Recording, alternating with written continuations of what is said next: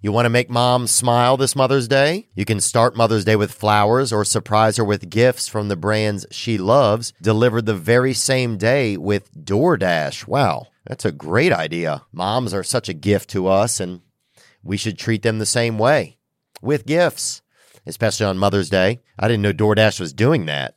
That's exceptional. If your mom has a sweet tooth, or if she's a tech enthusiast, beauty connoisseur, if she's outdoorsy, no matter what she's into, you can make her smile with a fruit or flower bouquet, makeup, tech gear, workout wear, and more, all deliverable through DoorDash. Get all your Mother's Day gifts all in one place and get 50% off your next order up to $15 when you spend $15 or more on your next flower, convenience, grocery, or retail order now with code THEO. That's THEO. Order using DoorDash today. Terms apply. Today's episode is brought to you by Gray Block Pizza, 1811 Pico Boulevard in Los Angeles on the way to the beach. Gray Block, get that hitter. Today's episode is brought to you by Magic Mind as well. You know, flow state now comes in a bottle. A lot of times procrastination gets you. Well, change that. Coffee's not doing it for you. Change it up. magicmind.co and use promo code THEO for 10% off. Today's guest is entrepreneur, business owner, creator, hard worker, and human, Mr. Jimmy John Liautaud. Shine that light on me. I'll sit and tell you my stories. Shine on me, and I will find a song. I will sing it just for you. You got started, my mother's from outside of Peoria, Illinois, but you got started in Illinois. And so take me through a little bit of how Jimmy John's got started. Oh, okay, cool. So I graduated in May or in June of 1982, and it was about March. And my dad said to me, he's like, "Hey, man," he said, "Jimmy, what are you going to be doing after high school? Because you got to do something. You can't live at home." And he said, "You need to start applying to college. You got to start figuring out what you're going to do." And college really wasn't an option. I graduated second to last in my high school class. So who was last? Do you remember? Yeah, Craig Schumacher, great guy. He was last? Yeah, Craig Schumacher. The Love Master? Craig Schumacher. Oh, yeah, he was a classmate of mine, Craig Schumacher. So not the comedian. No, not the comedian. I'm thinking of Shoemaker. No, okay, different guy. Wow. But yeah, so anyway, long story short is my dad was an entrepreneur, and he said, "Look, you're not going to college. You can't live at home. You start a business, you got to do something." So I said, "Well, I kind of would like to open a Chicago hot dog stand. I love a Chicago Portillo hot dog and a tamale and a French fry." And I said, "I'd love to open a hot dog stand." He said, "I'll tell you what." He says, "I'll lend you $25,000. Dang, and a pretty good deal." He says, "And here's the deal." He said, "You get $25,000. If it makes it, I own 48%. If it fails, you go to the Army for 2 years and you don't have to pay me back." He really wanted me to go to the Army. Ooh. He fought the Korean War. My big brother Greg drove an armored personnel carrier. My little brother Robbie was a ranger out in Fort Ord, California. So you're the odd duck. Total odd duck. All three of those guys are fighters, and every time I got in a fight, I just got the shit beat out of me. I mean, I didn't know what to do in a fight. I just open up a concession stand. That's what you do, apparently. That's what you do. You open up a sandwich shop. So anyway, I graduate high school, and so I go to visit hot dog stands. And in 2 weeks, I visited 50. I knew what I had I knew what I had to have on the menu. I knew what equipment I needed to have, and I made a list. I made a menu list and my equipment list, and it was easy. I went to the library and got yellow pages. We didn't have technology. We didn't have Google, and they had the yellow pages in the library, and I Googled restaurant equipment and then used restaurant equipment, and I found places in Chicago that had it, and I drove my car down to the city, and I found a section, which is now the West Loop, which is the hottest area in Chicago, but storefront after storefront of entrepreneur-owned little used restaurant equipment houses, right? So I had to list some equipment for my hot dog stand, and the cheapest price I got was $43,000. So I drive back home to Cary, Illinois, and I say, Pop. He's, yeah, what's up? I said, I need more dough. He said, what are you talking about? I said, I need 43 grand just for the equipment. I got a fryer, a steam table, a hood, I got a grill, I got a flat top, I got a milkshake machine, he said, hey, dude, it's 25 grand. Damn. And I'm like, Man, the bus stops here, huh? I'm like, dude, you're serious. I'm serious as shit, son. He said, so this is like mid-June. And so it was random, but I was going to go visit a buddy at Southern Illinois University that next weekend. The Salukis, right, is it? Yeah, it is the Salukis. It is the Salukis. So I drive down there, and I'm partying with my buddy. He says, let's go get a sandwich at Booby Sandwiches. I'm like, what's this? It's a little sandwich shop. It's great. So I go to this little sandwich shop. Theo, literally, it's got a refrigerator, a Coca-Cola refrigerator. Mm-hmm. There's vegetables in it, there's meats in it, and there's beer in it, and there's soda in it. It's like Coca-Cola gave it to him, but he was using it. All in the same fridge. All in the same fridge. He had a little make table, half the size of your desk, little refrigerated make table, a meat slicer, and he was making, and it had bags of bread and a cash register. The guy's making sandwiches. So I just came from fryers and steam tables, milkshake machines, and all this shit, all this equipment. And here I'm like, there's a refrigerator. I said, I can do sandwiches. Wow. So just like that. So you went so before that it was hot dogs, and you just, and that moment just changed it for you? That moment changed my head. I just came from 18, 20 pieces of equipment for $45,000. Right. I knew I could get a used refrigerator for $400. I knew I could get a used make line for $500. I knew I could get a refrigerator for $250 or a cash register for $250. And I knew I could get a used meat slicer for $600-700. I just been through every restaurant warehouse in Chicago. Oh, and I bet, yeah, especially in that area, you're going to have probably the best opportunity because so many restaurants in Chicago of even getting into that kind of stuff. Here's a video question that came in right here. We'll go to one early that came in for you, John, right here, actually. Jimmy. Yeah, go ahead. Yo, what's up? This is a question for both of you, Theo, Jimmy John. You guys are two very successful business owners, and I just want to know, like, what is it that motivates you the most, that gave you that drive, that gave you that edge, you know? Looking forward to your answers. Either way, Merry Christmas, Happy Holidays to both of you. Gang, gang, Jimmy Jones. Thanks, baby. Gang, gang. And I'll tell you this, and I'll kind of add into what I was going to ask, and thank you for that, young man. And yeah, because I was going to ask you, to switch from hot dogs to sandwiches, so it wasn't really about was it still about the product as much, or was it about, because some people are like, I'm selling hammers, that's it. And if you show them a screwdriver, they're not going to change to that. Yeah. So was it about business? Like, did you realize at that point, like, oh, I just want to do business, or is it just food business? Like, because that's kind of a pivot. I mean, it's that was a real pivot, but it was a critical pivot. But my homework was done, and when your homework is done, the answers were obvious. I knew how much I could buy used equipment for. I knew how complicated the hot dog stand was. I knew how many items were going to be on the menu. And when I saw refrigerator, meat slicer, cash register, boom, 3 pieces of equipment, man, I knew instantly that I could do that. Especially with that when that third one is the cash register, you're like, okay. I'm like, yeah. This all makes sense. Absolutely. Yeah. Because that other list probably didn't have a register on it, and that's the one you need the most. Absolutely. So that's interesting. So then, suddenly you're like, oh, this is a pared down kind of, did it feel like, okay, this is a more pared down version of what I want to do, or this is? No, it was another option. And so what I did is I just pivoted, and I went and looked at other sandwich shops that were, and even at that time, Subway wasn't baking in their own stores. They were getting bread delivered 1 or 2 or 3 days a week. So they weren't baking. So I went and I instead of just looking at hot dog stands around Chicago, I went to Milwaukee, I went to Madison. I started looking at other sandwich shops, and I found a sandwich shop in Milwaukee that baked their own buns, and they baked their own bun, and you bought your sandwich on this homemade bun, and you got a soda pop in a 16-ounce returnable bottle. When you gave them the bottle back, they gave you your dime deposit back. That was before your time, right? But the best thing about it was the bread, and so after visiting enough sandwich shops, I'm like, damn, I got to figure out how to bake bread. So I went right back to the library. It's now July. I'm right back to the library, and I got books on baking bread. I bake bread in my mama's kitchen and figure out how to bake bread. And then I figured that out. So that was the next step. So you get to your bread. Yeah. And what are your parents doing during this? Are they kind of impressed? I mean, they must be impressed with your desire, huh? You know, my parents were, I don't know that we were raised. I think we were basically fed.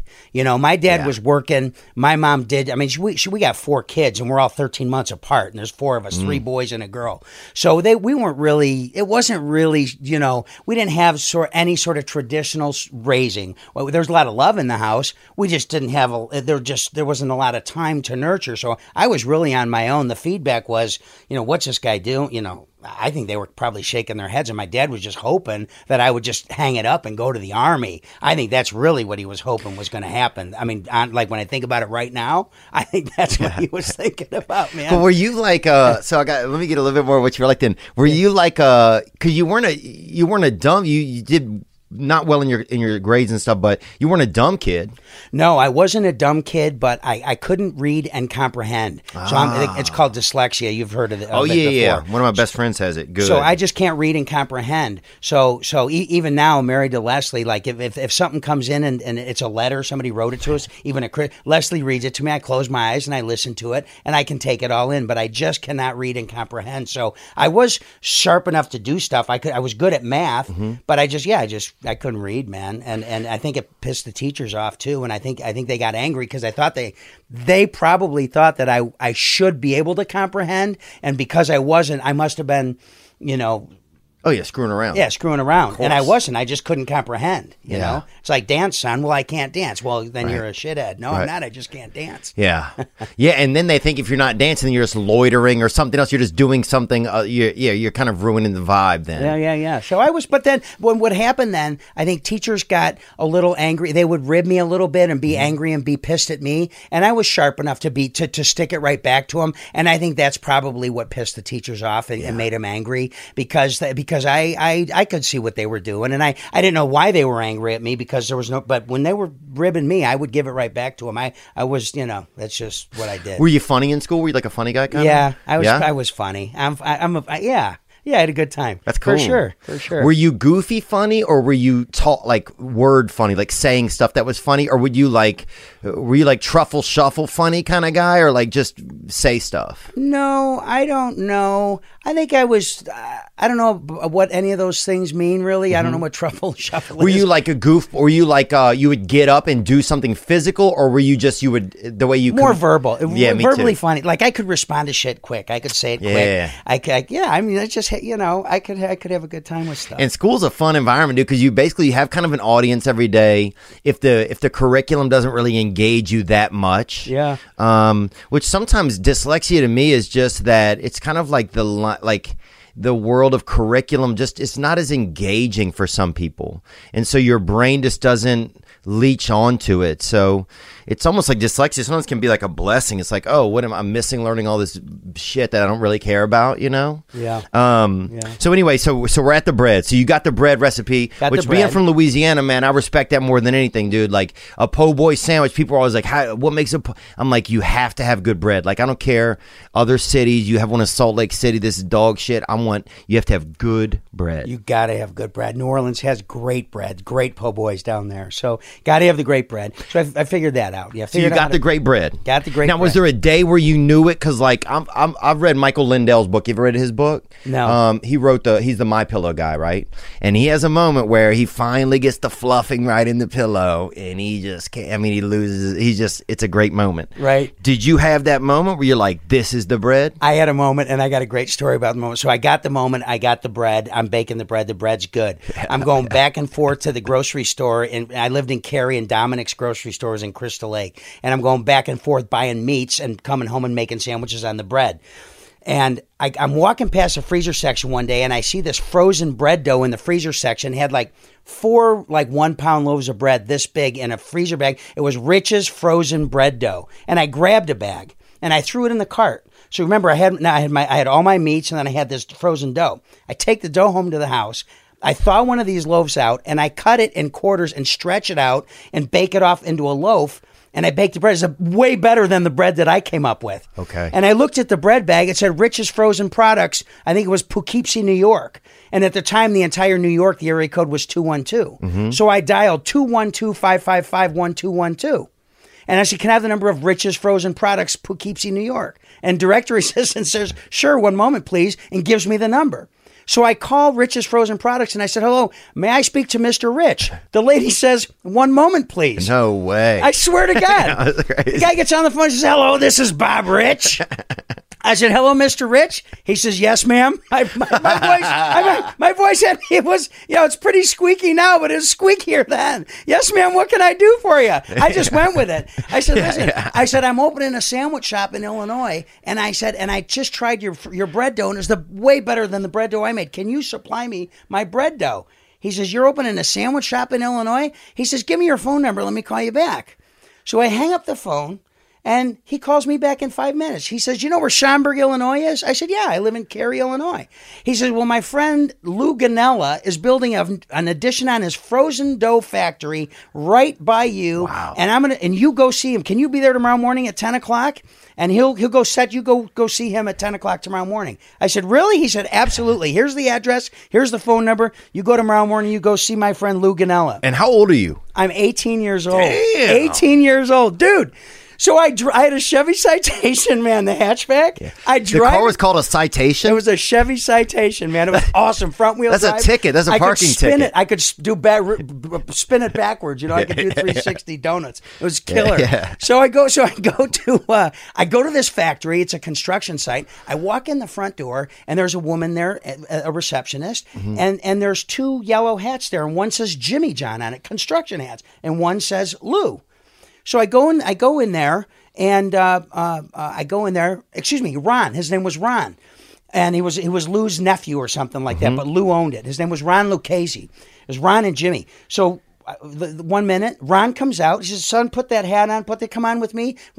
I go into this kitchen, and here they got like 20 different breads all lined out fresh out of the oven. He says, come on, let's play with some bread. Let's eat some bread and see what you like, and we'll make some bread dough. And they had mixers over here. In about 6 hours between he and I said, I like this one pretty good. He's like, well, then we'll make that bread dough for you. Wow. I'm sure there's no way in a million years did he ever think that it would be what it was. Sure enough, I call him 3 months later. I said, I got my location. I'm going to do it at Eastern Illinois University. And son of a gun, if I didn't end up loyal to that family and that company, and we are now their largest customer. And I think there's over 100 Ganella family members that are owners of this company. And we are their largest customer now. So it was it was an incredible experience. And it was so random that I called that phone number, and the dude there was a Bob Rich, and he picked up the phone. I mean, what if he was at lunch? Yeah. And just that just makes me think about, like, when you do something hands-on for somebody, a lot of things in life, it takes somebody doing something hands-on for you to really believe that you can do it. For sure. So I can't even imagine you walking in at that age, at that moment where you're already kind of a little bit excited. You're like, here's adults. They're talking to me. They know about bread. What's even going on? I drive over. The hat's there with your name on it. Like, they went that extra step. And I wonder if they couldn't be thinking this guy's a big sandwich entrepreneur. Dude, I was 18 years old. Yeah. I didn't even have hair under my arms yet, man. I was late bloomer. He called me ma'am. I mean, no clue. I'm sure. Well, you didn't know if you're going to get hair under your arms if they're calling you ma'am. That's right. The jury's out. That's right. And and my dad was thinking the same thing. But when I had this bread dough, and then I started making sandwiches on that bread dough, man, I knew. And I came up with 6. It's now August. Came up with 6 sandwiches. Invited my family over. They voted on 4, and that was August. And anyway, it's so kind, though. Just the kindness that I feel like they showed by just saying, okay, here's just somebody who's young and curious, and I'm going to extend some time to them, Absolutely. I got to tell you a magical moment. I met a grandson of Mr. Rich, who has now passed away, and I spend the majority of the year in Key Largo, Florida, and I was in Key Largo, Florida, and I met a grandson of Mr. Rich, and I told him the story of his grandfather. The family also has a home down in that area, and he was blown away. It warmed my heart to share how that man, literally, without that phone call in that moment, I wouldn't have pivoted there, that which would become the foundation of the Jimmy John's brand for 36 years before I sold it. So it was an amazing moment, and I got lucky. That's but cool. it was in the bullseye, and I hit it. And so you got the bread. Now, it's really interesting to hear starting especially like a sandwich shop, starting any business in a college town. I feel like it's such a strong move, because if you can get a market that's excited, that's young, and it's something that's hip, then already other towns it's going to work in that exact type of place, Yeah, that's exactly right. Yeah, when you look back at that moment in your life, kind of at that young moment, so some of the cards were kind of laid out for you. It was like you weren't really...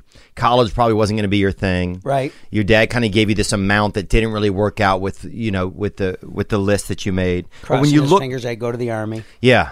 He's looking for you. He's like, geez, put the oven down and pick up a fucking gun, But what was when you look back at that moment in your life? Was it just some natural gifts that got? Did you just think it was just some innate things? Like, what are some things that? I really didn't think about it. I really believe my dad. I mean, my dad was a badass. He was a tough man. He was tough.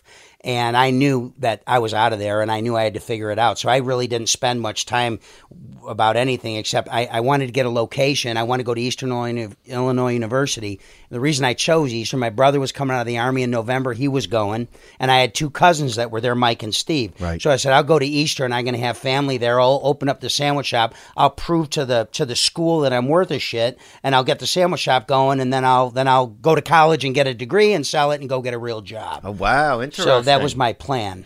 And did you have a lady in your life at this time? What was the love life like at this point? I didn't know what love was. Really? No, I didn't have a lady in my life at all. No, okay, not at all. So not much lady luck in the high school time. No, not at all. Okay, so you get over to Eastern Illinois. You got the first sandwich shop, beautiful locale. Is it still there today? It's right across the street. It's a tattoo shop now. The original. I needed more. It was only 630 square feet. It was a 2-car garage. It was a house that was converted into a Dixie Cream donut shop. Had a 2-car garage attached to it. That was a failed pizza joint. I rented that garage for $200 a month. And there was a bar behind me. There was a bar to the left of me and a bar in front of me. So I put my sandwich shop right in that garage. So when the bars closed, they came to Jimmy John's. So I chose that site. The rent was $200 a month, and anyway, August when I was going to do it, when you said like, what was your family saying? I got the bread, I figured it out, I had my sandwiches. I drive down to Eastern Illinois, and I came back with 2 leases, the garage, and I rented an apartment. And I said, Pops, I got to fund the account. I'm doing this, and I still really didn't have much feedback from him at all. And then he funded the account, and he gave me a checkbook and said, you pay for everything COD, so you live in reality. You start with $25,000.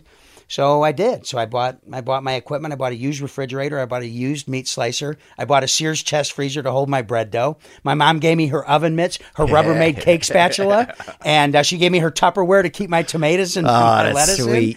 in. And yeah, man. And I opened up in this little tiny 2-car garage at Eastern Illinois. At 19 years old? I opened up my 19th birthday, a day after I turned 19, January 13, 1983.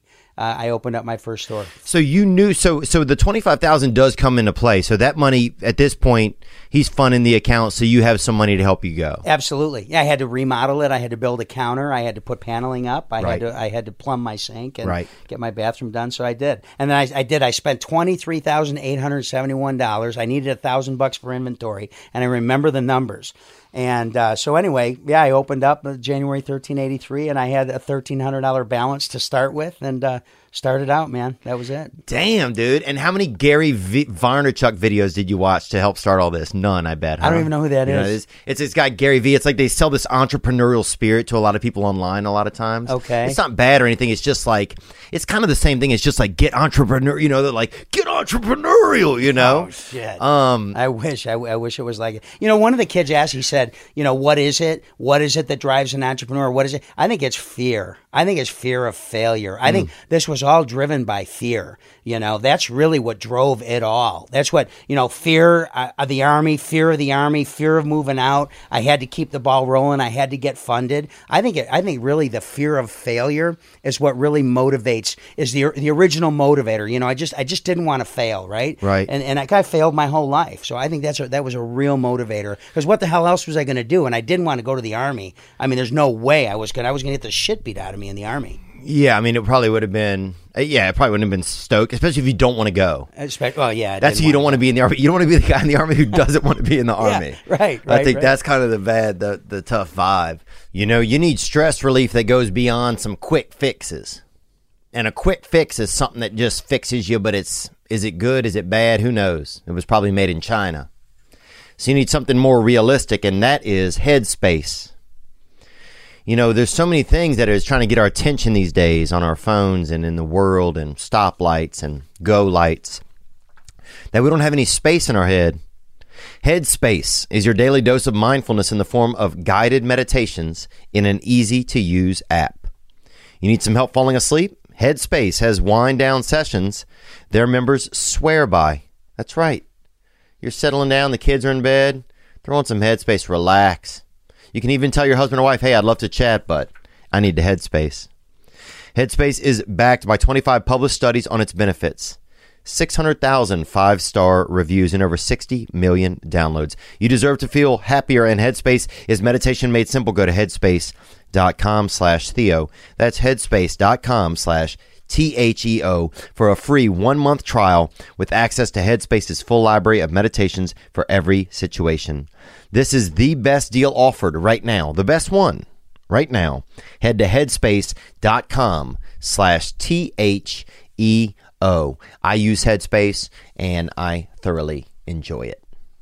The holidays are upon us, but the season goes after Christmas. It's not just one day. But the best deal in wireless can only be found at Mint Mobile. Right now, when you switch to Mint Mobile and you buy any 3-month plan, you get another 3 months for free. That's 6 months of plan. Mint Mobile lets you safely order from home and maximize your savings with plans starting at just $15 a month. That's right, just $15 a month. Mint Mobile. Their best offer of the year is here for a limited time. Buy any 3-month plan, get the extra 3 months. Use your own phone with any Mint Mobile plan, so you don't have to change phone. You don't have to change number. Keep your same number with all your contacts. If you're not 100% satisfied, Mint Mobile has you covered with their 7-day money-back guarantee.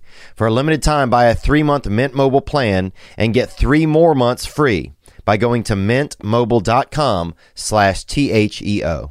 That's MINTMOBILE.com/Theo. Cut your wireless bill to $15 a month at mintmobile.com/Theo. Here's a question right here from some young gentleman right here that we got. What's up, Theo? What's up, Jimmy John? This is Mark coming at you from New Jersey. As you can see, my face kind of busted up right now. Got some of that Caucasian abrasion from slipping on some black ice earlier.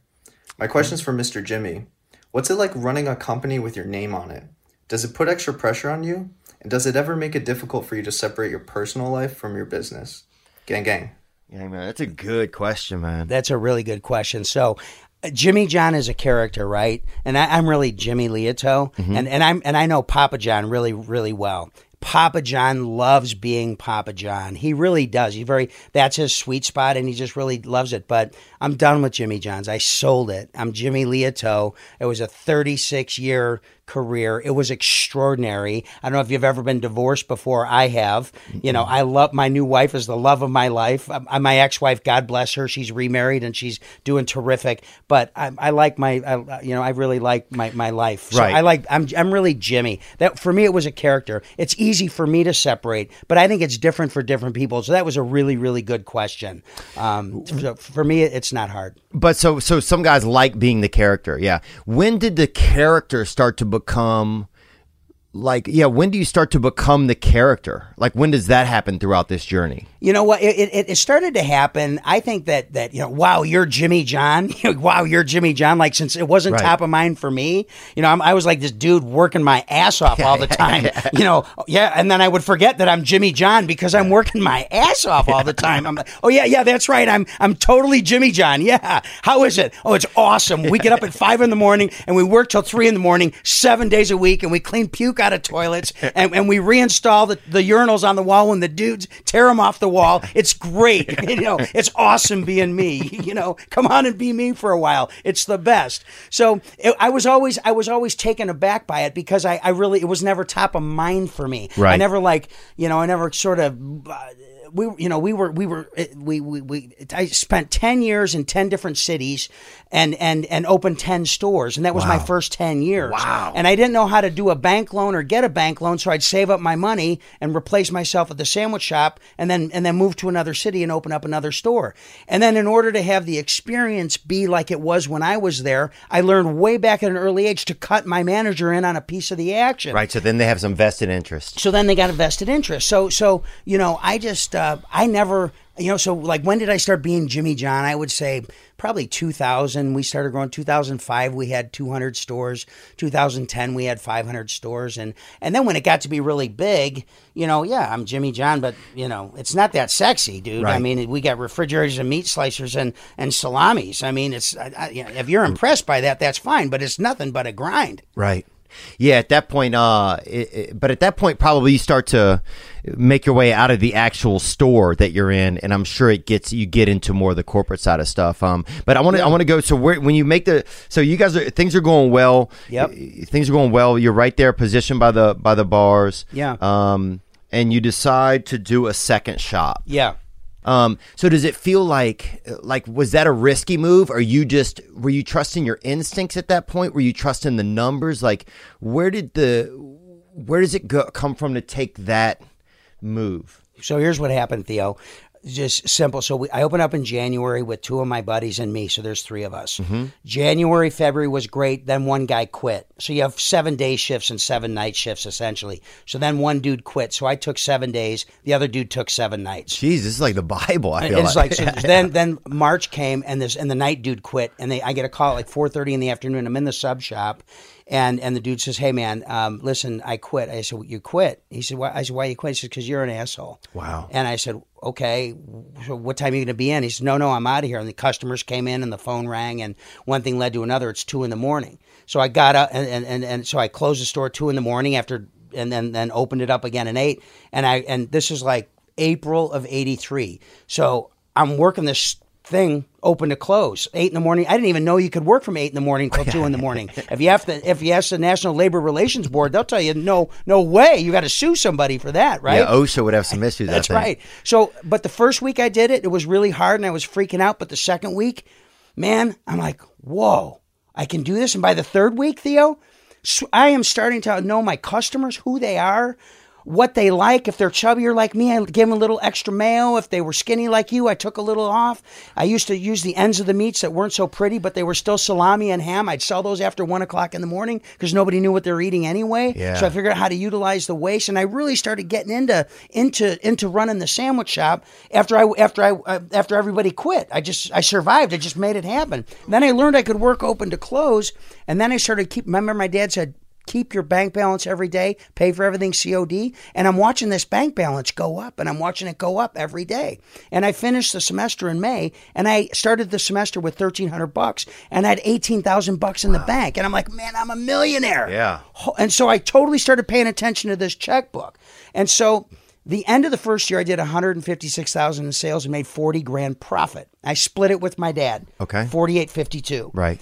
And then the second year I did $180,000 and made $55,000. I split it with my dad, and I saved all my cash. I got paid $200 a week. Mm-hmm. That's what my pay was, and I saved all the money less the tax.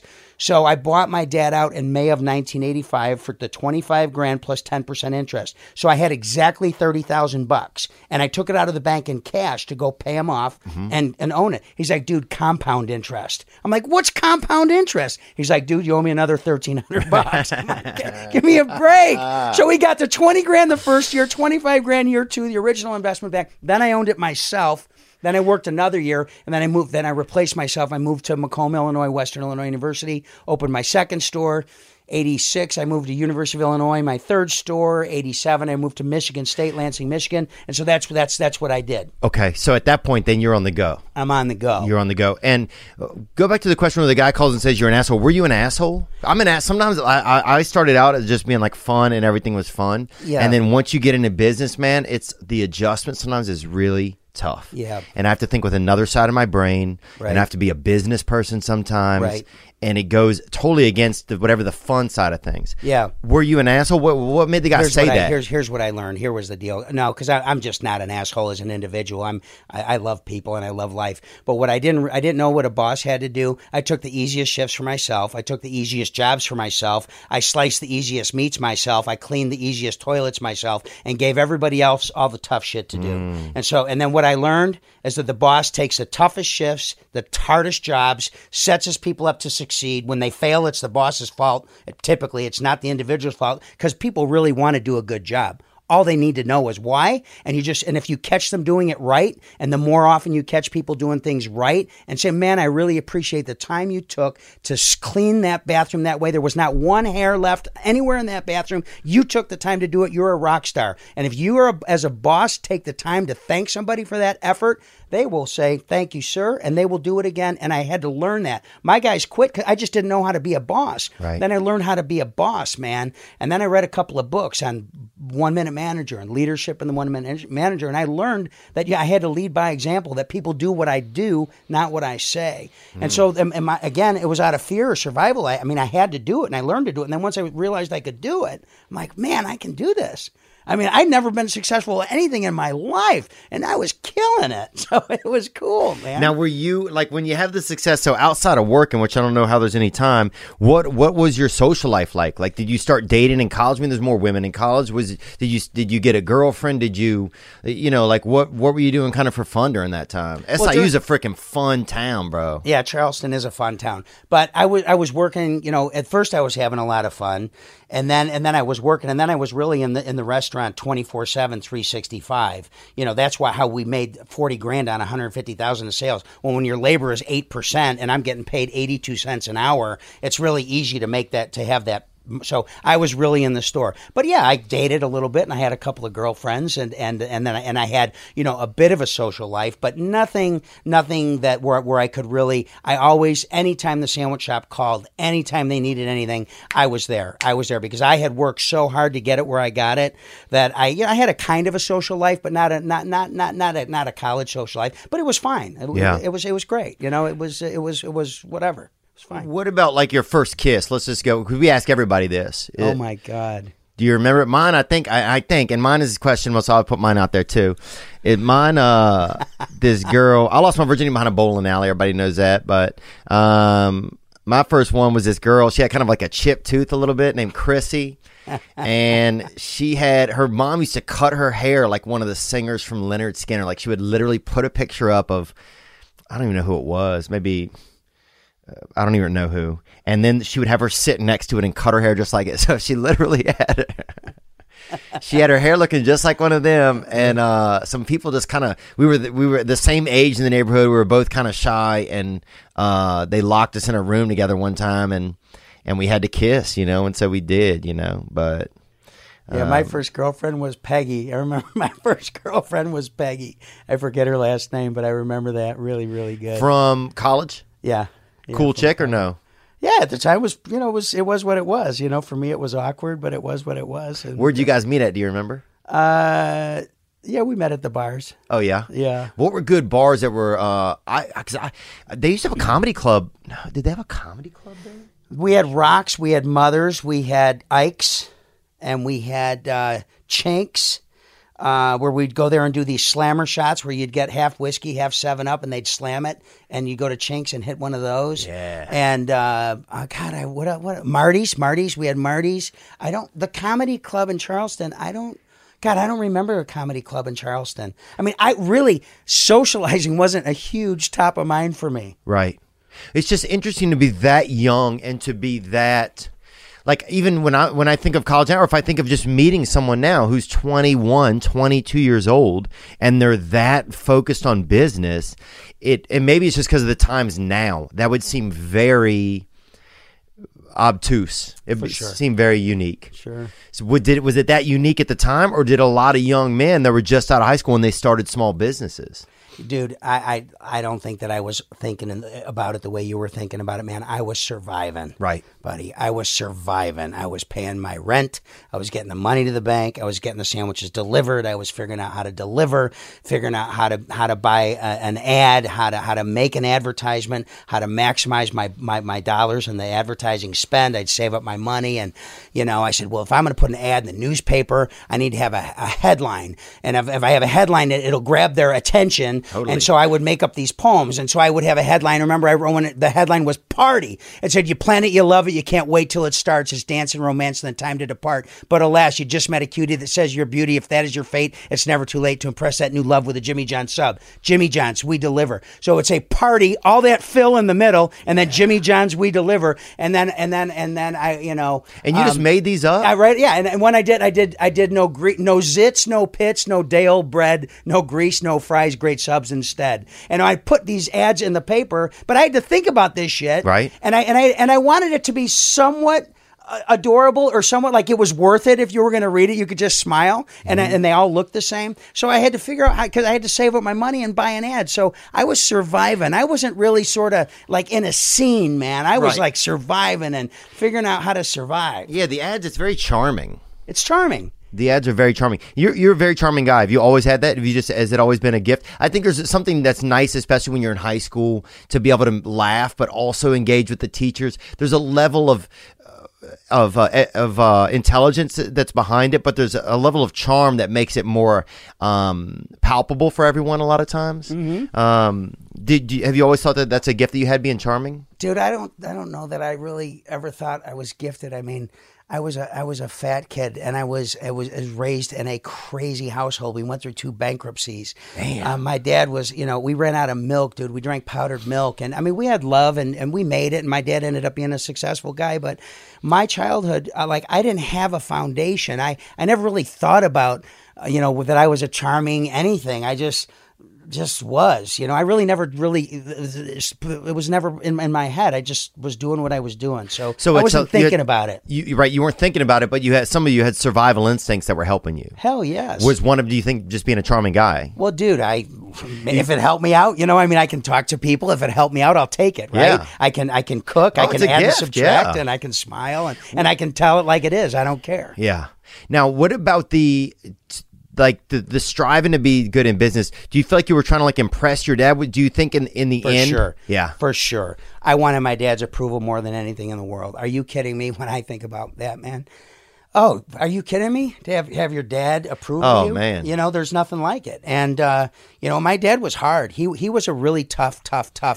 Why is that, man? Well, I mean, yeah, even me just thinking about it, man, it kind of makes me a little bit emotional. But there's times where you do well in your life and you think, man, is your dad still alive? No, he passed 2016. Yeah, and it's like, man, you're like, man, my dad would be proud, There's some innate thing, and it's, for me, I start to feel it in the back of my shoulders. Is your dad and neck. still alive?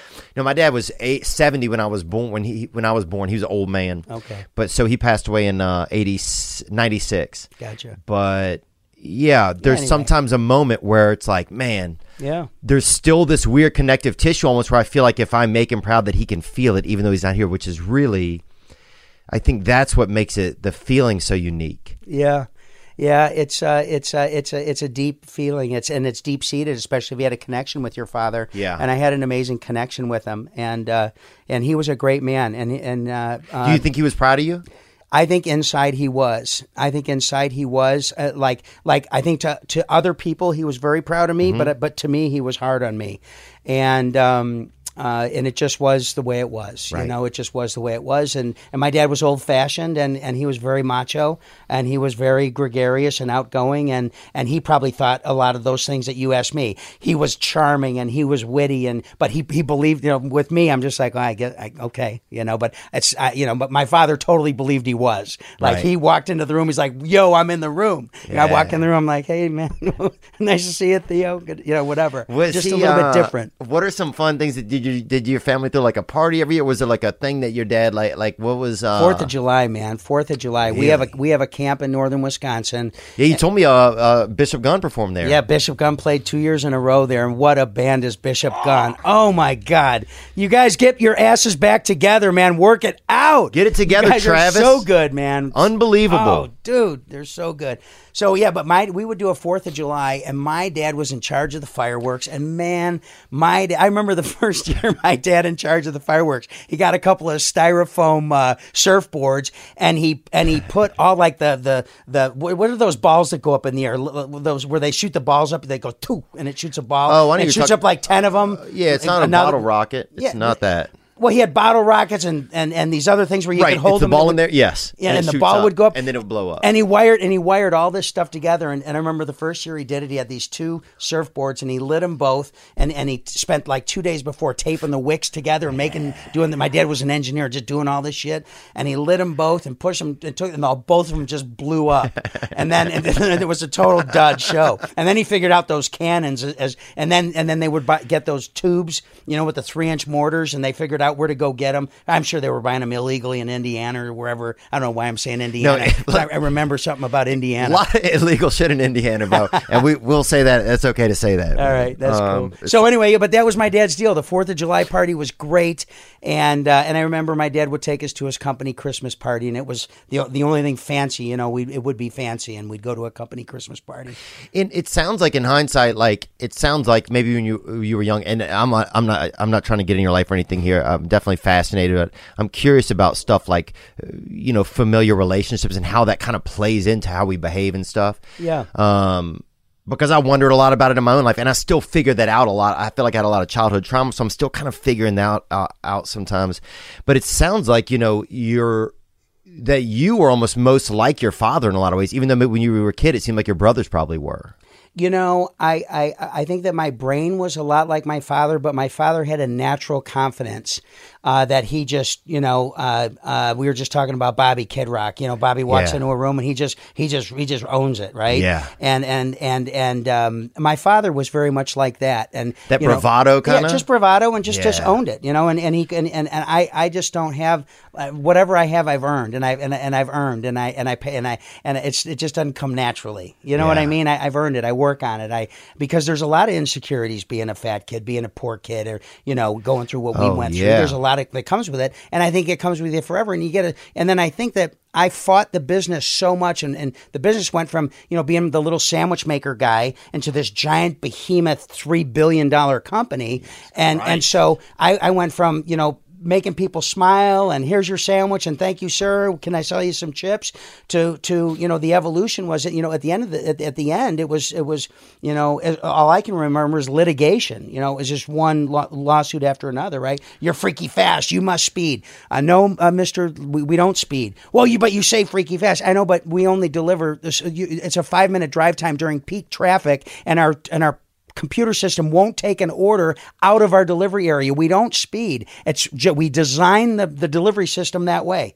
Well, but but people speed, and it was so hard to convince, because we got sued often for crashes and shit. Right? Oh, really? So, absolutely. So, well, you're freaky fast, but then the people that we were freaky fast, not because we were freaky fast, because I made the delivery areas small, and I made the delivery areas small so we could have really good service, and I wanted to be the really good service guy instead of the great sandwich guy, right. And so I focused more on the service than I did the speed. But at the end, it just changed a lot, right? And that's why it was uncle. It was time for me to be out of it. So, but it changed a lot. It was really romantic at the beginning. There were long nights, but problems I could solve, and then it got to problems that I couldn't solve. Then it just became a behemoth. It was a big company when I sold it, and we're vertically integrated, right? We supplied all the food to all the stores, and oh wow, so kind of like that Ray Kroc model, yeah. I think didn't they? Yeah, they ended up supplying all the stores. A lot, supplying all their own the stores. Majority of the products we supplied. So,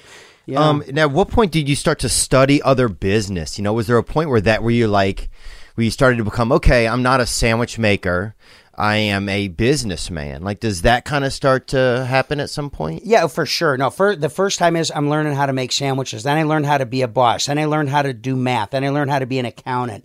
Then I realized, I got to sell these things. Then I figured out how to deliver. And then I figured out, how to print a menu. And then I figured out, then I had to write a menu. And then I had to get the menus printed. And then I said, you know what, I'm going to take these menus, I'm going to print them on a sticky card, and people can tear them off and stick them, on their dorm desk. And so I had my menus. They were sticky menus, and they were all over the campuses, and people love stickers. So I made my menus into stickers, and I saw my stuff all over the place, right? I mean, I had dorm rooms decorated with my Jimmy John's menus, and I figured out how to do that. Then I figured out, how to do an ad, and I placed an ad and it didn't work. And then I started doing these big headlines. So I figured out how to place an ad, and then I figured out how to buy an ad. And so then I went through that. Then I had to find real estate. Then I had to figure out what is good real estate and what works and what doesn't work. And then I had to figure out what a lease is. And you figure out what a good lease is by getting burned on a couple of bad leases. Then you figure out what a good lease is. And then so you get good locations, then you get good leases. And then you got to, and then from there, then I had to figure out franchising. I had 10 stores over 10 years, and I wrote the opening and closing procedures, and I did that during those 10 years. So all of those 10 stores could be operated the same way, and my customers had the same experience, whether I was there or not. I compensated my manager with a piece of the action. Wow, every time. Right? So that we were all copacetic, all symbiotic, everybody's happy. So you had to figure all that out. And then as that grew, when I started franchising, Theo, in 93, I joined this organization called Young Presidents Organization. And they said, as a founder, you got to give up your power, or give up and put a professional in to run your company, because you're an entrepreneur. So I took that advice, and I hired some professionals from a large restaurant company to run my franchise company, and dumb me stayed running the company stores. So in 93, I hired 2 execs, and we started franchising the Jimmy John's model. Right. So I had to learn that. I had to save up the money to do it, and then I had to learn what a franchise contract is, what a FDD is, which is a federal disclosure document that the feds make you create. I had to learn what that was. Then when I had to write one, then I had to write a bad one to write a good one. So I figured out how to write a good FDD, and then I had to figure out what a good franchisee was. And so from 93 to 2003, we had 176 Jimmy John's franchise stores and had 23 company stores. And this is a relevant part of this story. My 23 stores at that time were making me about $4 million a year, just those 23 stores, profit. And I had no debt. Wow. I didn't have debt because I didn't know how to get debt. And my sales were going straight up in my 23 company stores. My 176 franchise stores, sales were going down, and had 76 of them failing. So 93 to 2003, I was in denial. I was taking the franchise fees. It was intoxicating. How much do you get? Now, how much do you get on the franchise fees? $25,000 a pop. Ooh, yeah. So that was intoxicating money. Oh, yeah. And finally, James North, who's my president, he came to me and he said, Jimmy, we got to stop selling franchises, man. Why? He says, because we got nothing. We got half the stores are failing. And why was it? What was the number one cause of why the stores were failing? Well, we stopped selling franchises. But no, why were the ones that were failing? Oh, right.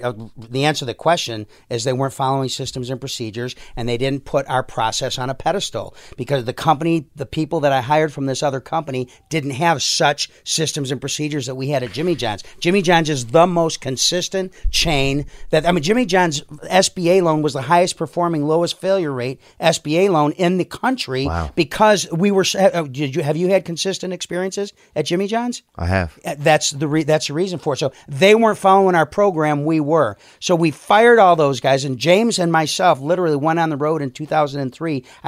Freddie was 2 years old. Lucy was 3. These are your children. My children. And here I'm going to go on the road again now. After I'm on the road 20 years, I'm going to go back on the road again and turn around 76 sub shops that were failing. So he and I did. We went on the road. It was a 12-month plan. We ended up on the road for 18 months, and we turned around 70 of 76 stores ourselves with our own hands.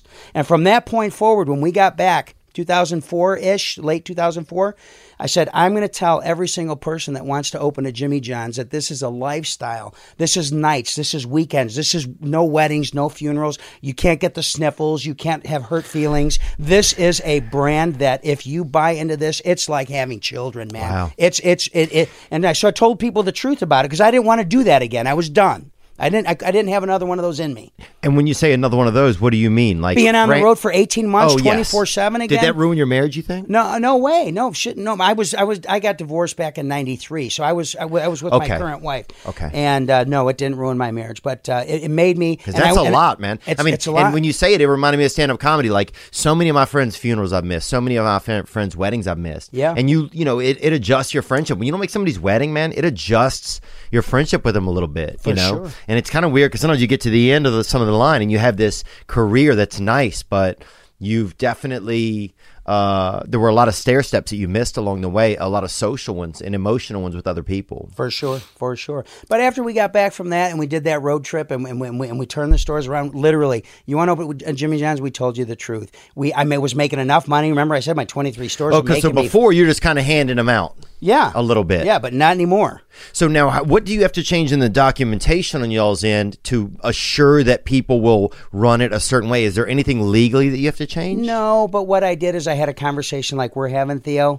I'm Jimmy, you're Theo. We're going to have a conversation about real stuff. And I would sit down just like this and say, look, it's nights, it's weekends, it's not forgiving, it's not flexible, there are no days off. Do you really want to do this? Okay, if you do it, we'll give you one store. Great.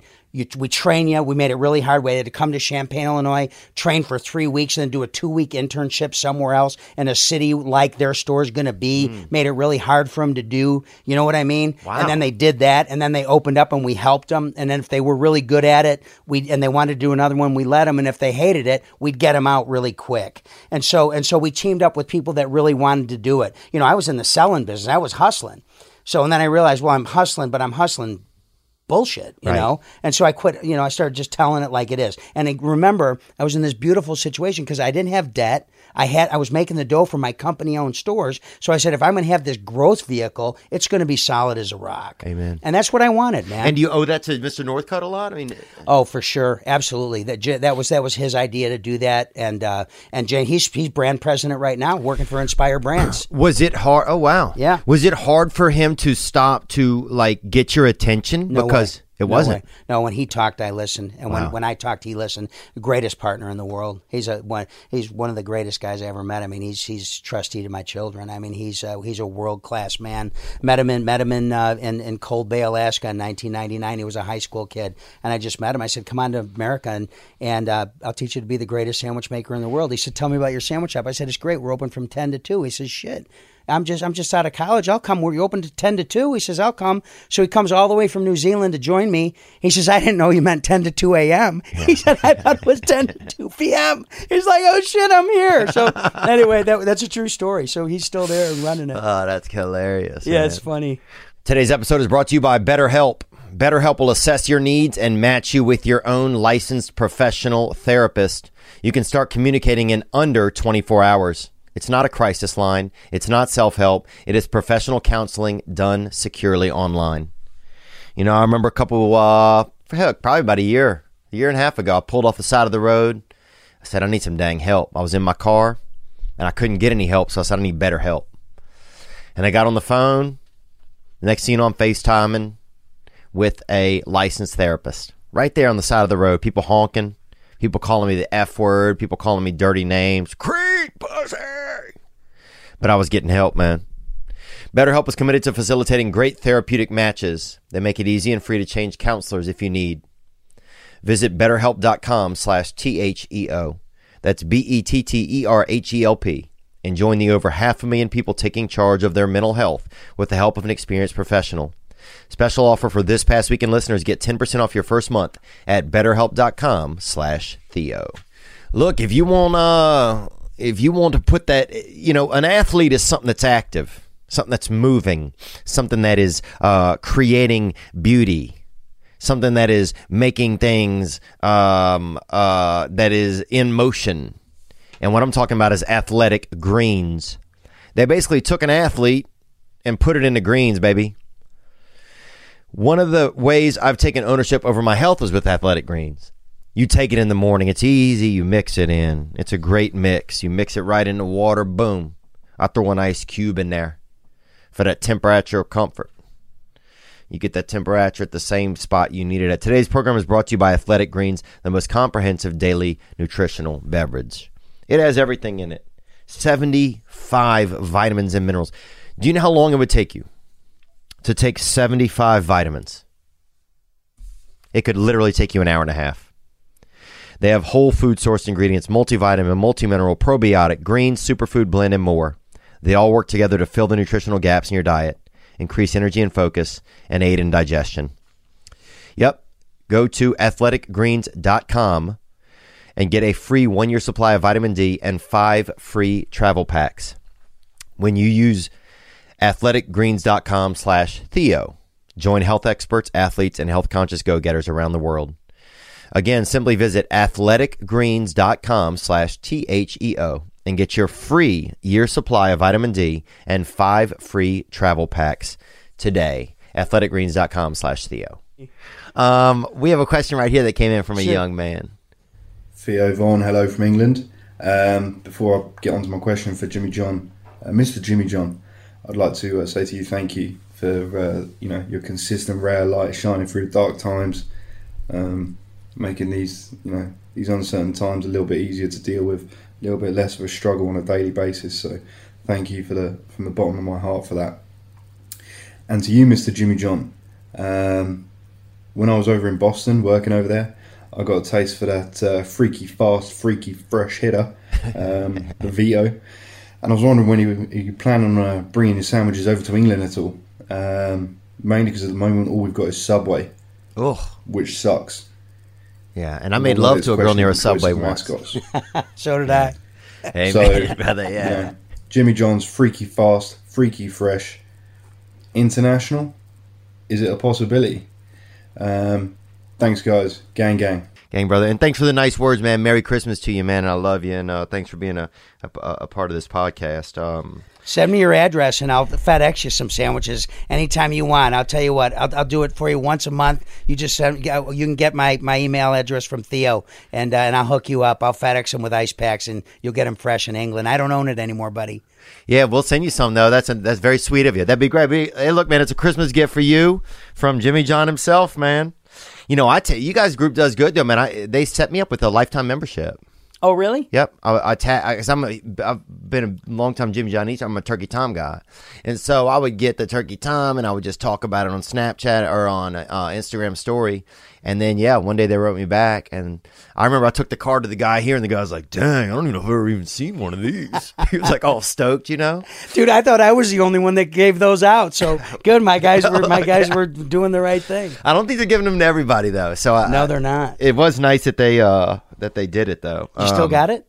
I still got it, yeah. Sweet. We just shot a sketch this morning with Brett Favre Jr. actually, and we were doing we gave the card to my buddy to go treat everybody to lunch. Oh, nice. Whenever I came over here. Cool. Okay, so let's get into a little bit more of so you have the business. What changed for you when you were you guys rich when you were a kid?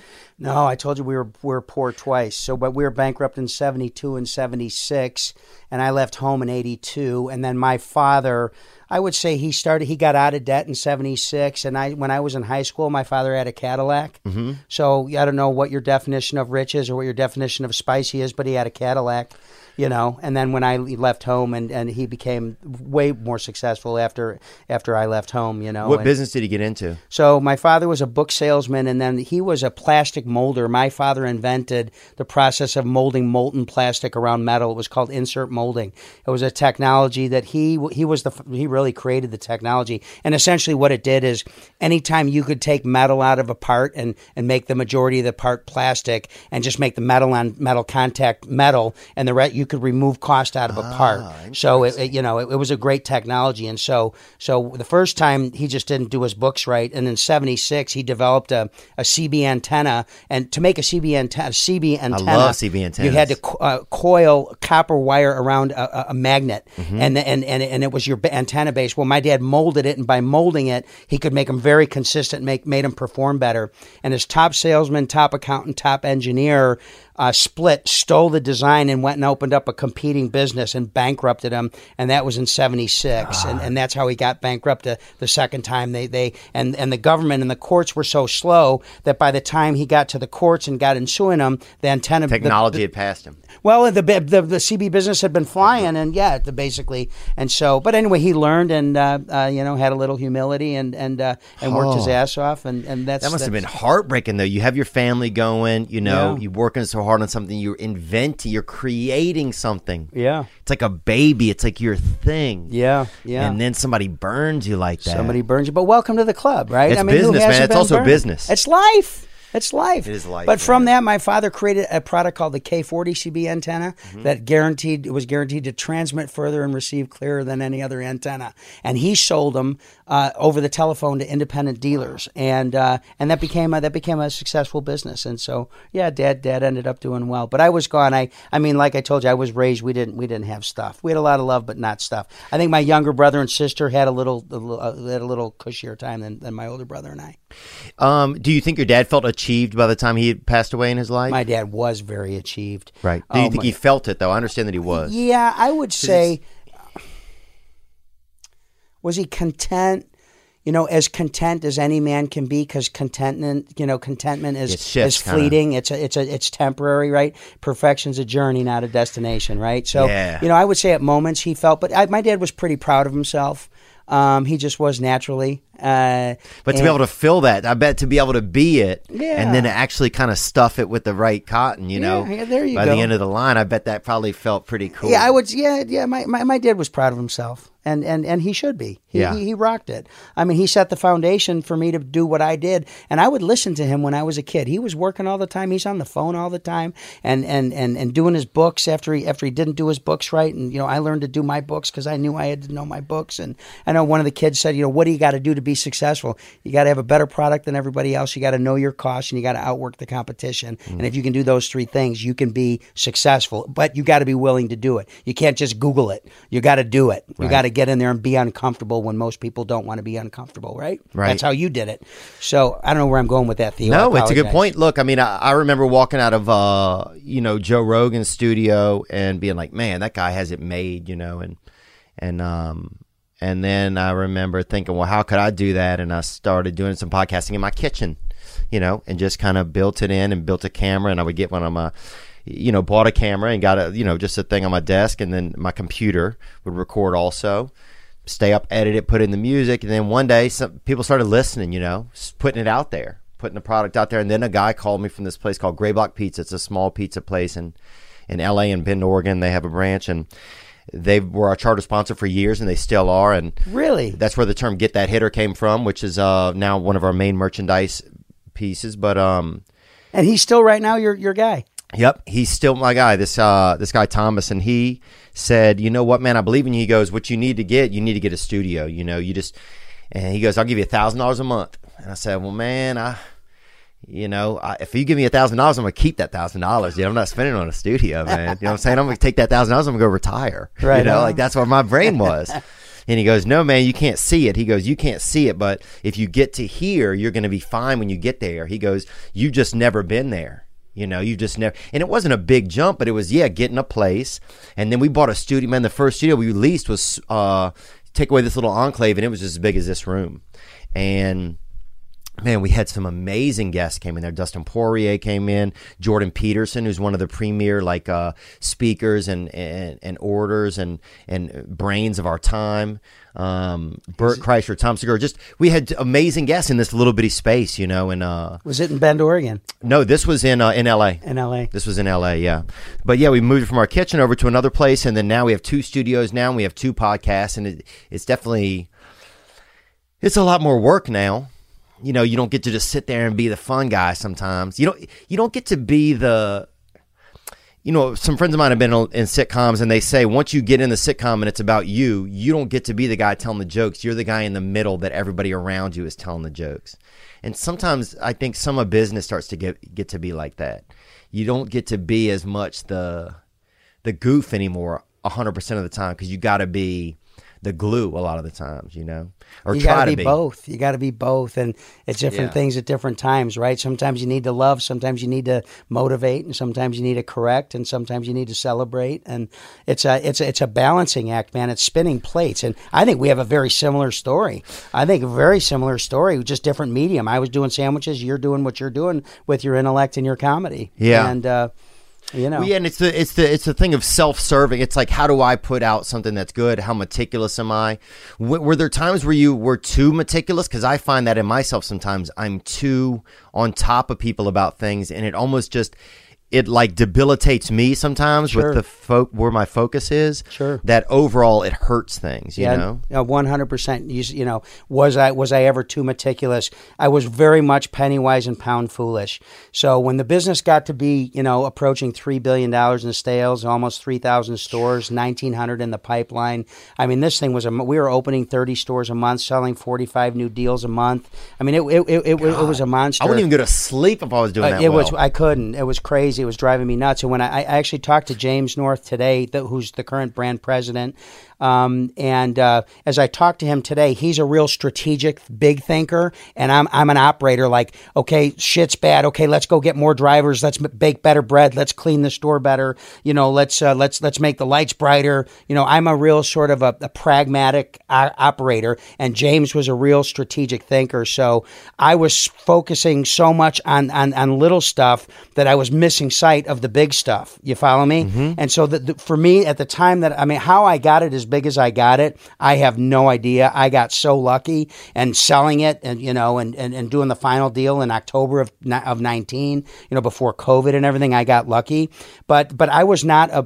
I got way caught up in the minutia. The lawsuits were personal for big companies. Lawsuits aren't personal. For me, it was another attack on me, like the shark. Another attack on Jimmy. Another attack on Jimmy. That's not me. I'm not. That's not me with the shark. Oh yeah, that's Jim. No, it's not me. Right. You know, but the attack. Yeah, that's you killing these drivers, whatever. That's not me, man. It's like we just have a advertising plan. Like, that's right. Wow. So when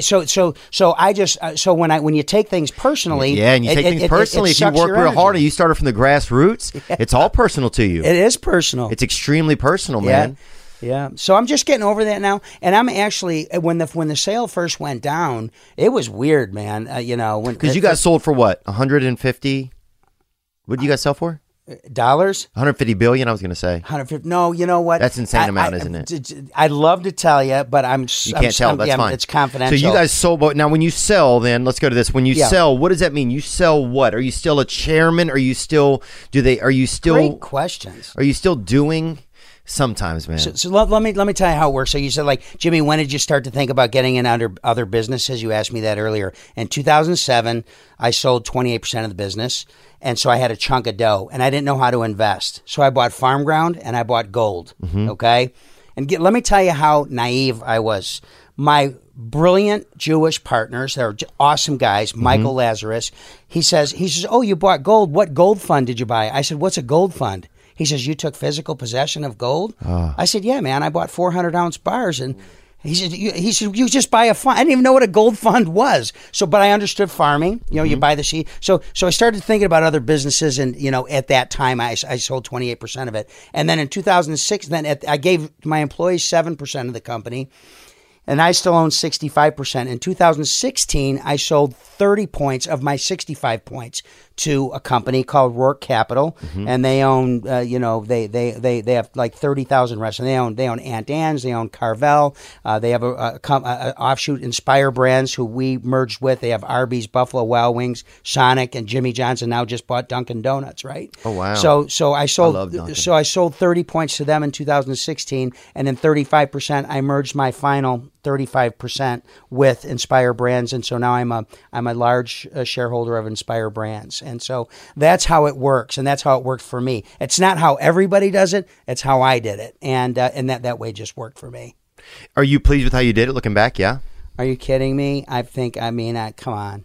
I mean, are you kidding me? Well, but when you're perfection, when you are someone who's to the minutia, are there things you would have done any differently, looking back? Because look, man, I'll be laying in a fucking gold coffin, complaining about something. I got rid of the gold bars, by the way. I sold them at the right time too. Oh, thank God, man. Yeah, that's a tricky business. But are there things that I wished I did different? Gosh, yes. I wish I wouldn't have. There's a lot of things I wish I would have done different, but that's the beauty of life, and that's the beauty of age and wisdom, and with wisdom and with experience comes some peace, and my brain. I got a side of my brain that's been able to grow now that wasn't growing because of the noise. The noise was so intense, and the noise was just so intense. I mean, my resting heart rate when I wake up in the morning now is under 60, and I weigh 275 pounds. Damn. And it was like 100, so it's the noise is gone and the peace is here, and my family's here, and life is good, and my timing. I got lucky with my timing, Theo. Give me a break. Yeah, get out of here. I got lucky. Okay, I'll take it. Right, I'll take it. Take it. Yeah. Sometimes you put $100 on red when you spin the wheel and you hit red. I'll take the 100. Take the fucking red. Yeah. So there you go. Yeah, that's a good point. Yeah, sometimes there's even this weird thing about taking luck. It's like it feels like it wasn't yours, but yeah, it's like you got to take that, man. That's life. It is life because it could just as easily go the other way, and it does. Yeah, and it most often does. Absolutely, it most often does. Sure. Let's take a question right here from a young fella right here. Come on, Jimmy John. One question: what do you get at Jimmy John's? Fucking mind blowing. Oh, you like Subway better? Right on. So I love a turkey tom with onions and oil and vinegar added to it. I love a turkey tom that way, but if you get it that way, you got to eat it immediately. You can't wait. My go-to sandwich is the new East Coast hoagie. So you got to get the new number 7 East Coast spicy hoagie. That is my favorite one right now. Good? For sure. I think it's the best sandwich that we've ever done. I like the Frenchie a lot, but Inspire Brands got rid of it. Did you have the little Frenchie? Nope, I never had. Nope, I never had it. Never had it. I've always gotten the turkey tom, except for the last couple times I went, I got a club.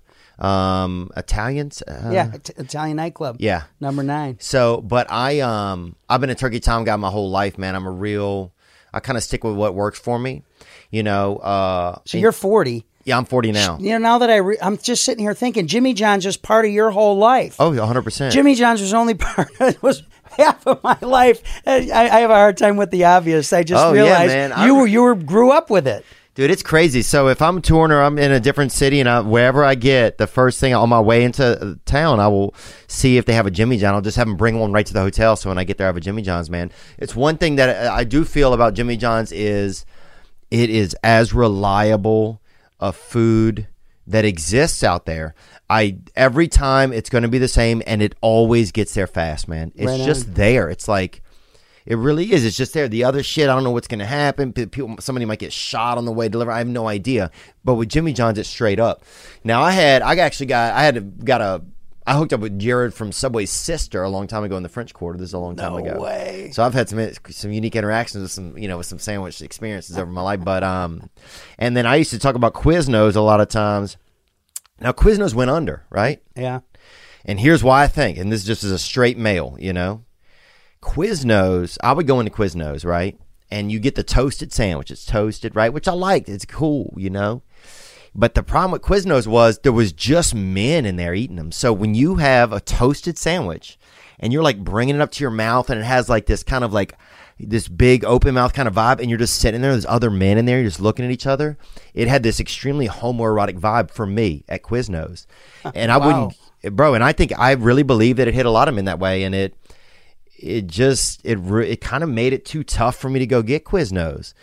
And sometimes it would burn my mouth. It would kind of chap me up a little bit. And it just felt kind of homoerotic eating those in there because it was only men in there. I think they only really catered to men. I have no idea. I never, this is the first time I ever heard this in my life. Oh, this is a big theory out there. But a lot of women won't go get a toasted sandwich. It just...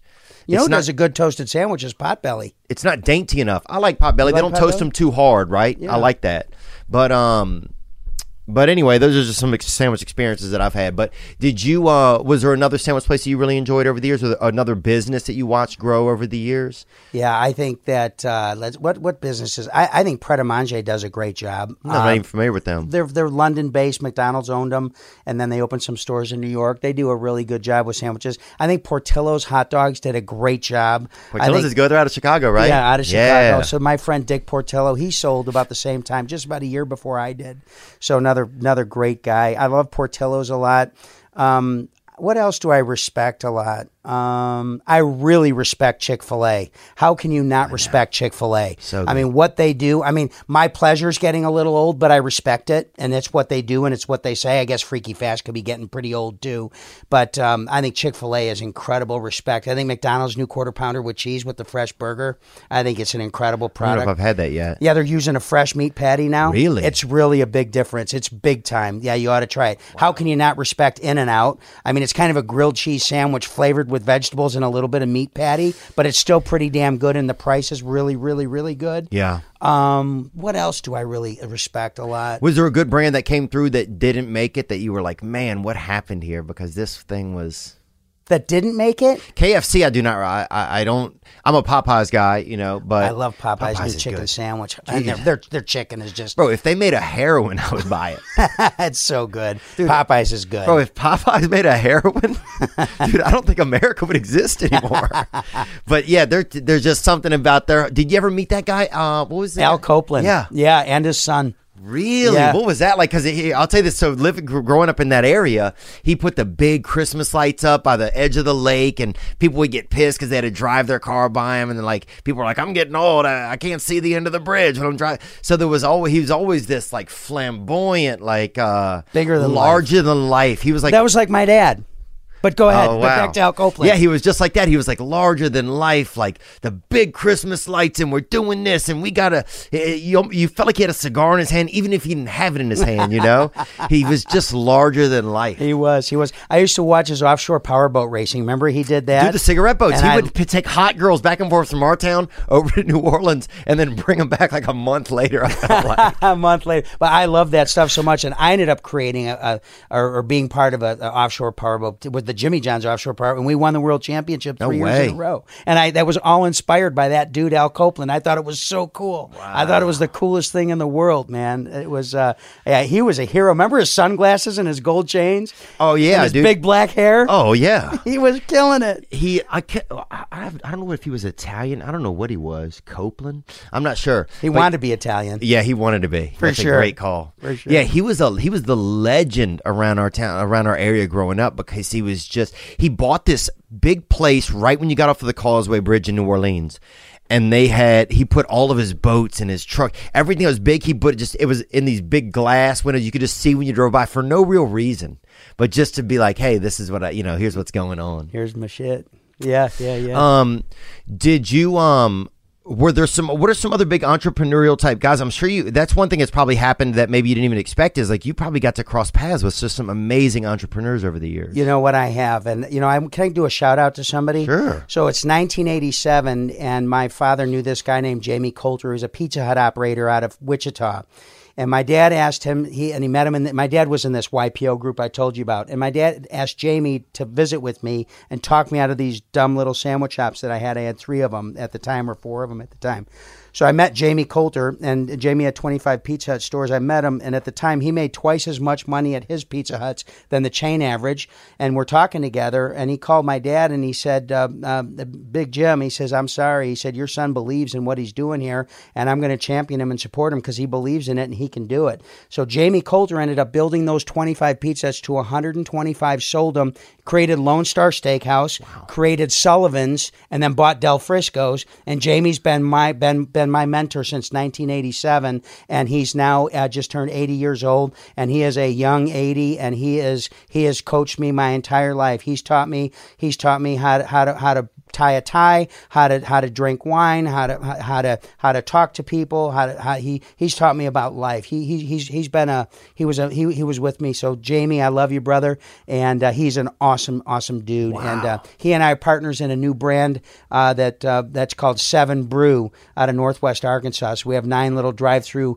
coffee shops, and so he's my partner in that. So that's a new venture that we're doing. So Jamie Coulter, and then I have met so many of the great entrepreneurs in America. I mean, Dick Portillo from Portillo's Hot Dogs, and I've met the Koch family, and I met Henry Kravis from the KKR, and George Roberts, and from those guys, and James Coulter from TPG, and so many.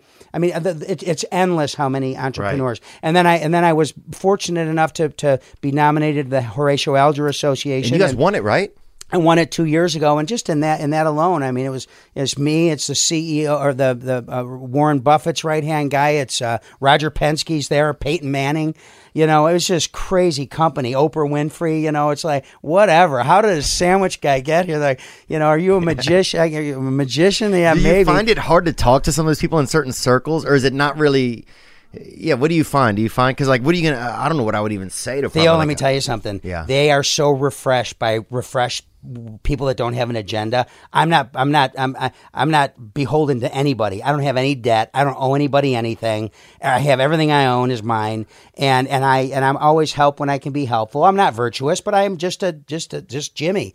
And so when I talk to somebody, I think when you talk to them real, I think their guard goes down, and then I think they kind of want to peel off and like hang with you and say, you know, hey, what's up?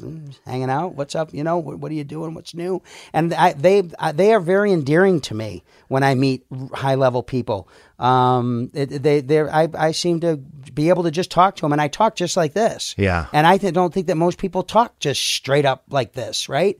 And I find that it's really, really easy to the more you are you, the more they can be them, and they realize you don't have an agenda, and they just shine. Yeah. Yeah, and I think that's with any human being, not wherever they are. I agree. I think all human beings react to authenticity and genuineness and real, man. And that's all people want. It's a fair shake. Yeah. Yeah, there's something new about, I think, especially in this day and this age, about vulnerability and how that is becoming like a commodity, you know, or just being able to relate, you know, or, hey, I think vulnerability, just saying, look, this is kind of where I'm at. This is like some of my things that are going on. This is some way I can relate to you. This is some way, I think it's why podcasting has done so well, because there's just more of a conversation. There was some, like, I part of me for a long time wished that Bernie Sanders and Donald Trump would have been on the same ticket, because I felt like they were such opposites, but it would be great to see such opposites have to work together. That is fascinating. To then make a move forward, right? How about that? And I've always thought that maybe why does the vice president just get to be the same? Like, let's give an antithesis so that there's some real vitriol between the two heads before they really make some choices. But, boy, that is amazing what a way to think. That would have been a fascinating team. And you know what? I think Bernie and President Trump might have really done a great job together. I agree too, because I think Trump had an inability to kind of just he was just a, you know, he's a great business guy, but I think his way of kind of speaking to the everyday person, I don't know, and I don't want to get into that, but But talking to people that are, when you're authentic, people dig it, dude. People dig when you're real, and they know if you're real or you're not real. They know, right? People tell. If you really care, people know you care. And if you care, people will talk to you and they'll respond, as long as they're in a place of being That's real. True too. And, you know, and I think that the people that are more present and living in, those are the people you want to talk to anyway. Those that are so caught up in this world of electronics and all that, as much as they are the word you told me, it's the new fossil fuel. Yeah, tech is the new fossil fuels. Tech is the new. That's my gem that I got from Theo today. That is incredible. So, you know, but I think when people are living real, they respond to real, and I think that everybody at different times in their life has different. You know, they're at different stages of their life. Yeah, you have to be. Not only do you have to be in front of something that's going to affect you, but you have to be open to. That's the funny thing. 100 people can tell me the same thing, but it's that one moment where it just gets through whatever the chasms are, the way they're lined up, and where it really hits. For sure. How'd you meet your second wife? How did that come out? Leslie, you said her name was? Yeah, Leslie. So I was at McCormick Place, and there was and my buddies have a beef jerky company called Jack Link's Beef Jerky, and it's from up in northern Wisconsin, where our camp is, where Bishop Gunn played, right? And it's in Minong, Wisconsin. So they were at McCormick Place, and I had Bulls tickets. I was living downtown Chicago, and Michael Jordan was playing. This was back in the late 90s. The best time. The best, dude. DJ I saw Armstrong? every single game, dude. I was Did there. you really? Yes. It went home in Chicago. Yes, for sure. And your brand wasn't doing good then? No, you weren't. Yo, shit. I had like 17 or 18 stores you were doing in good. late 90s. I had all those deposits. Oh, I thought I it was was making later, money yeah. out of my company stores. I've been rich for a long time. I thought it was later than that. I didn't know that your business aligned some of your early success aligned with when the Bulls were still playing. Oh yeah. Well, remember I had my company stores, and even though the franchise stores, I had 76 failing stores, I was still getting paid because they had to pay me a royalty. Right. I said, look, we're going to run out of fuel. We need to stop this truck and we need to refuel it. Yeah. So they were two separate entities. So my company stores always made money. But so anyway, I'm at McCormick Place at a grocery store show, and the Link boys have their beef jerky booth, and they're hustling jerky at their grocery store show. And so, and I had 4 Bulls tickets, so I always kept 2 and sold 2, and it paid for my tickets, right? So my buddy Jay says, he said, we're going to the Bulls game. He says, I got this girl that's working at Wells Blue Bunny ice cream booth right there around the corner. I want to take her to the Bulls game. He said, I said, okay, well, let's go check it out. So we walk over there, and this redheaded girl is there, and with this blonde-headed girl that Jay was going to take, and they were friends. And I said, would you like to go to the Bulls game? She says, yeah, but just friends. I said, for sure, 100%, just friends. So we all 4 go to the Bulls game that night. We went to the Bulls game. I'm not starting at lovers. Yeah, that's right. We went to the Bulls game, and at the United Center, they sold these Bob Chin's Mai Tais, and you could get an extra floater in there on the top for an extra buck. So by the second one, I was irresistible, and I got the hand on my knee. And so I was just irresistible. So Leslie, that's funny shit, man. So anyway, I got the hand on my knee, and we went to Gallagher's on the corner of Racine and Altgeld in Chicago to Gallagher's, and we went to the bar after the Bulls game, and walking back to my house, we totally made out. Yeah. And then she came back the next weekend for the restaurant show, and she was doing the Wells Blue Bunny ice cream booth at the restaurant show. And were you did you have a booth at the restaurant show or no? No, not yet. So I took her out Friday night. And I said, listen, it's 10 o'clock. I need you to take you back to your hotel because I just can't do this. You've got a boyfriend, and I just can't do this, and I'm taking you back to your hotel. So I drove her back to her hotel. I called her at 3 o'clock in the morning. I said, you up? I can't sleep. I said, I'm coming to get you. Dang. So I came to get her, and that was, and then she moved to Chicago a month later. I asked her to move in with me. She's like, dude, I'm not moving in with you. And she had a 4-year-old son. Wow. And his name was Spencer, and she was 22. She had him she was a freshman in college and had a child. So she got a job at What WL. school did she go to? Do you know? She went to Southwest Missouri State. Oh, you'll get a 4-year-old there. And you can get a 4-year-old there. She got a 4-year-old there, and I was lucky enough to adopt him. So he's my oldest son. Oh, that's cool. But anyway, it just all worked out, man. We got engaged the following Valentine's Day, Leslie, and we've been through it all. We've been through everything that a couple could go through, dude. We've been through it. We earned it. We love the shit out of each other, and we're rolling. We got this thing. So that's my story of my love. Dude, that's awesome, man. Yeah. So if you let's go to this question real quick, and then I'll ask one more, and we'll finish up. What does this guy have here? Thank you for calling, brother. Hey, man. Dio, Jimmy. It's Dave from Louisville. I just wanted to hear your guys' thoughts on this tattoo I've had for about 10 years now. Shout out to Jimmy Johns on the sub hand. Gang, gang. Dude, gang, that rocks. Nice work. I guess that's a hand he eats his subs with, that left-handed sub eater. I hope that's the hand he eats his sub with. Yeah, me too, bro. Who knows what else he's doing, man? That's beautiful, man. Actually, I feel like they could have done the artwork a little bit better, if I'm really going to be honest with them. But at the same time, I totally respect it, man. Right on, buddy.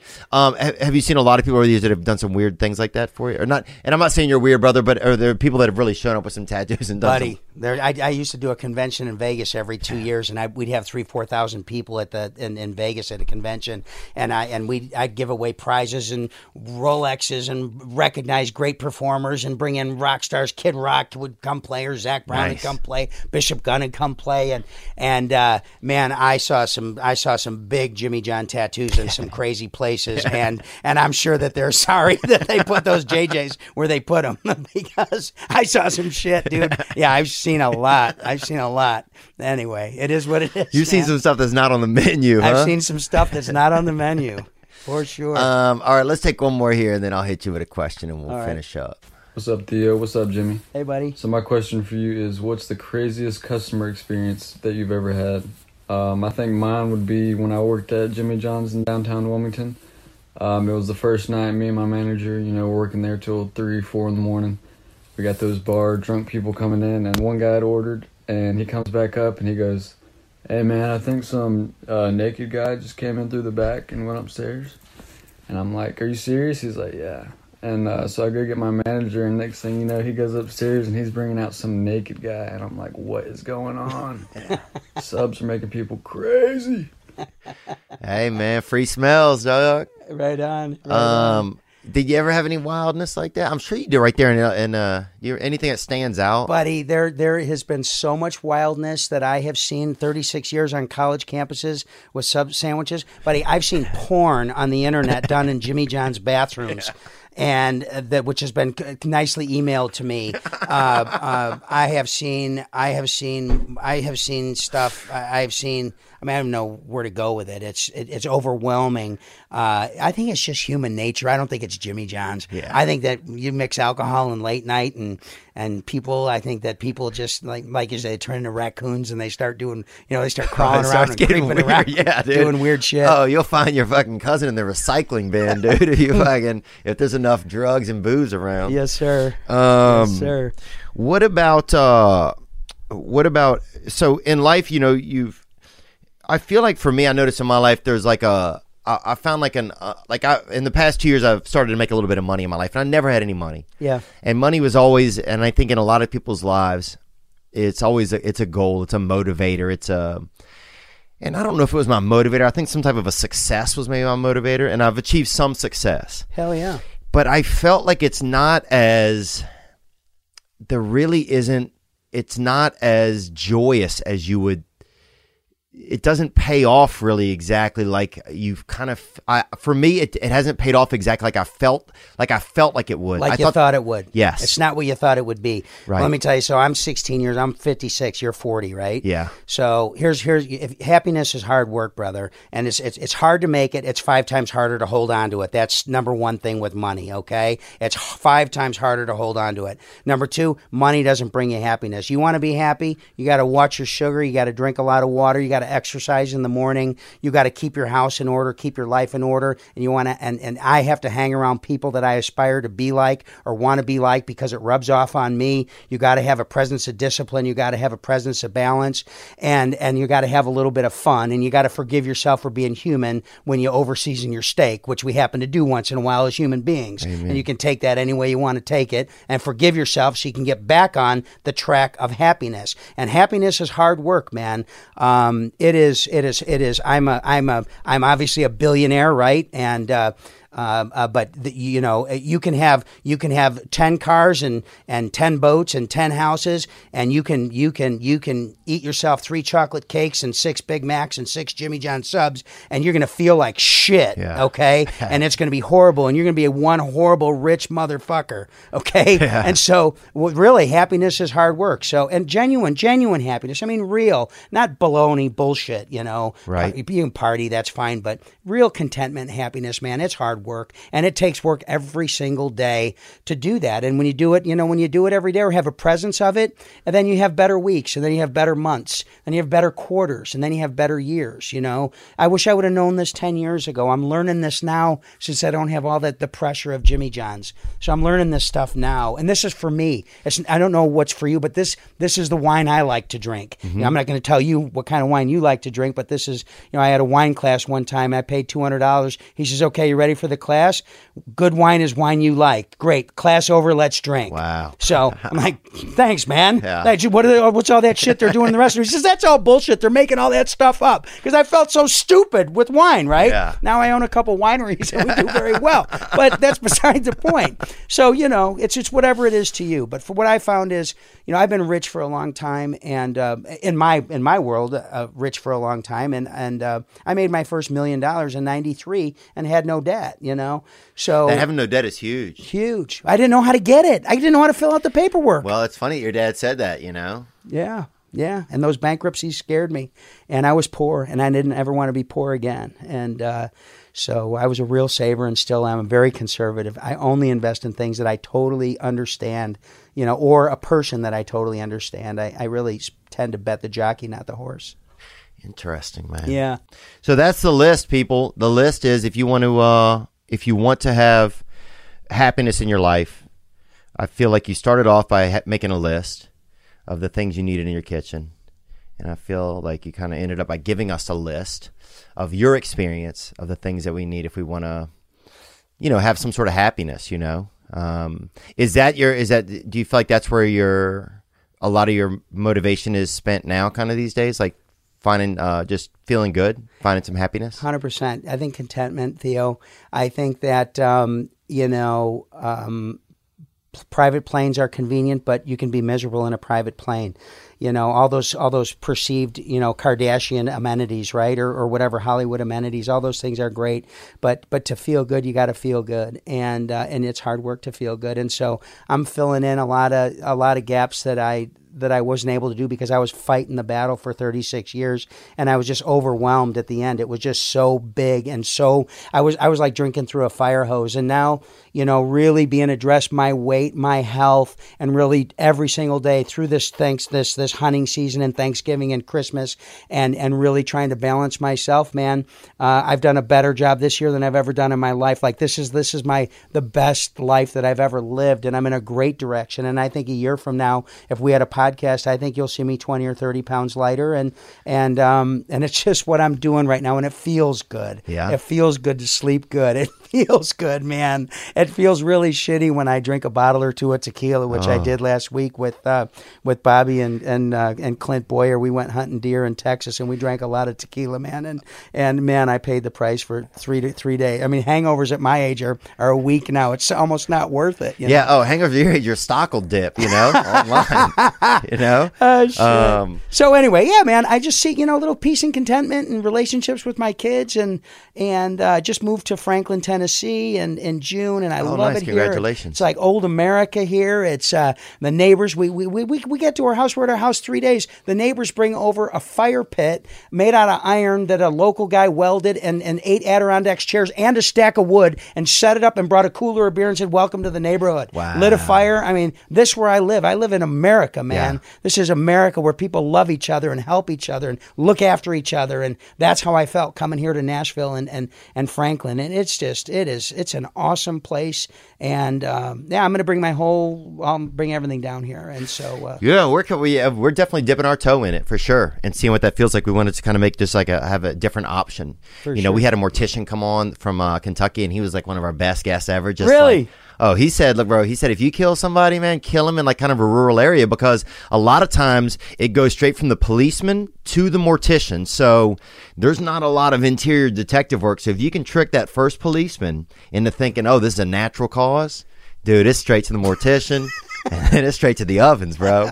That guy's baking a different kind of bread, but but anyway, so just some of the things. We had a female trucker on. That was a really amazing episode. We're just trying to get back into just like people that are hardworking, people that just capturing a strong bit of a sense of America that's still left. Absolutely. Absolutely. Do you believe that entrepreneurial spirit and the American dream is still alive? You know what I do? I think it is still alive. I think that there were some unintended consequences of some decisions that were made by some people that didn't run businesses but made business decisions. And I believe everybody deserves happiness, right? But I think happiness is hard work, right? Amen. So for example, the minimum wage, you raise the minimum wage to $15, okay, and then you throw COVID on top of it. Every small mom and pop business in America is done, and so they wanted to make sure that the small guy could make a living wage at $15 an hour. Their hearts were in the right place. Beautiful. Thank you. So such virtuous thinking. But look who's got all the money now. Jeff Bezos got all the money. And then every time one of these little mom and pop shops is selling on Amazon, as soon as it reaches a certain level, Amazon just knocks it off. And then then the mom and pop shop is gone. So It was the minimum wage really a good thing? Well, it was a good idea, but the function, wait till you see what happens after COVID, Theo. So there's some, I think the entrepreneur spirit is alive, and I think that that it's going to be there always. Agreed. As long as everything is fair and we're playing with the same set of rules, and elections are fair and it's real, and that everybody